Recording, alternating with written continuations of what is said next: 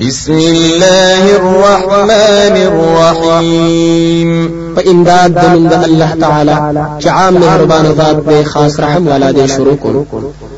القارعة آفت ظلم ٹکون کے ما القارعة صد آفت ظلم ٹکون کے وما أدراك ما القارعة او سسیز پوها کړي ته چې صد آفت ظلم ټکون کے يوم يكون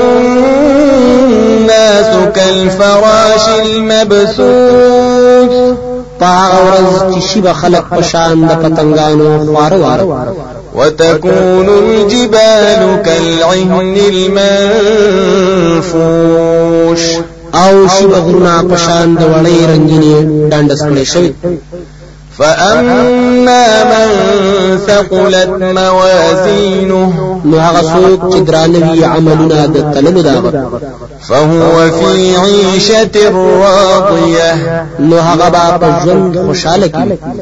وأما من خفت موازينه او هغه څوک چې سپکوي عملونه د تللو دا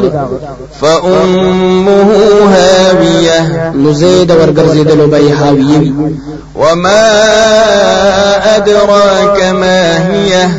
او سپوها کړی ته چې هغه څه شی دی نار حامية اور دې سخت ګرم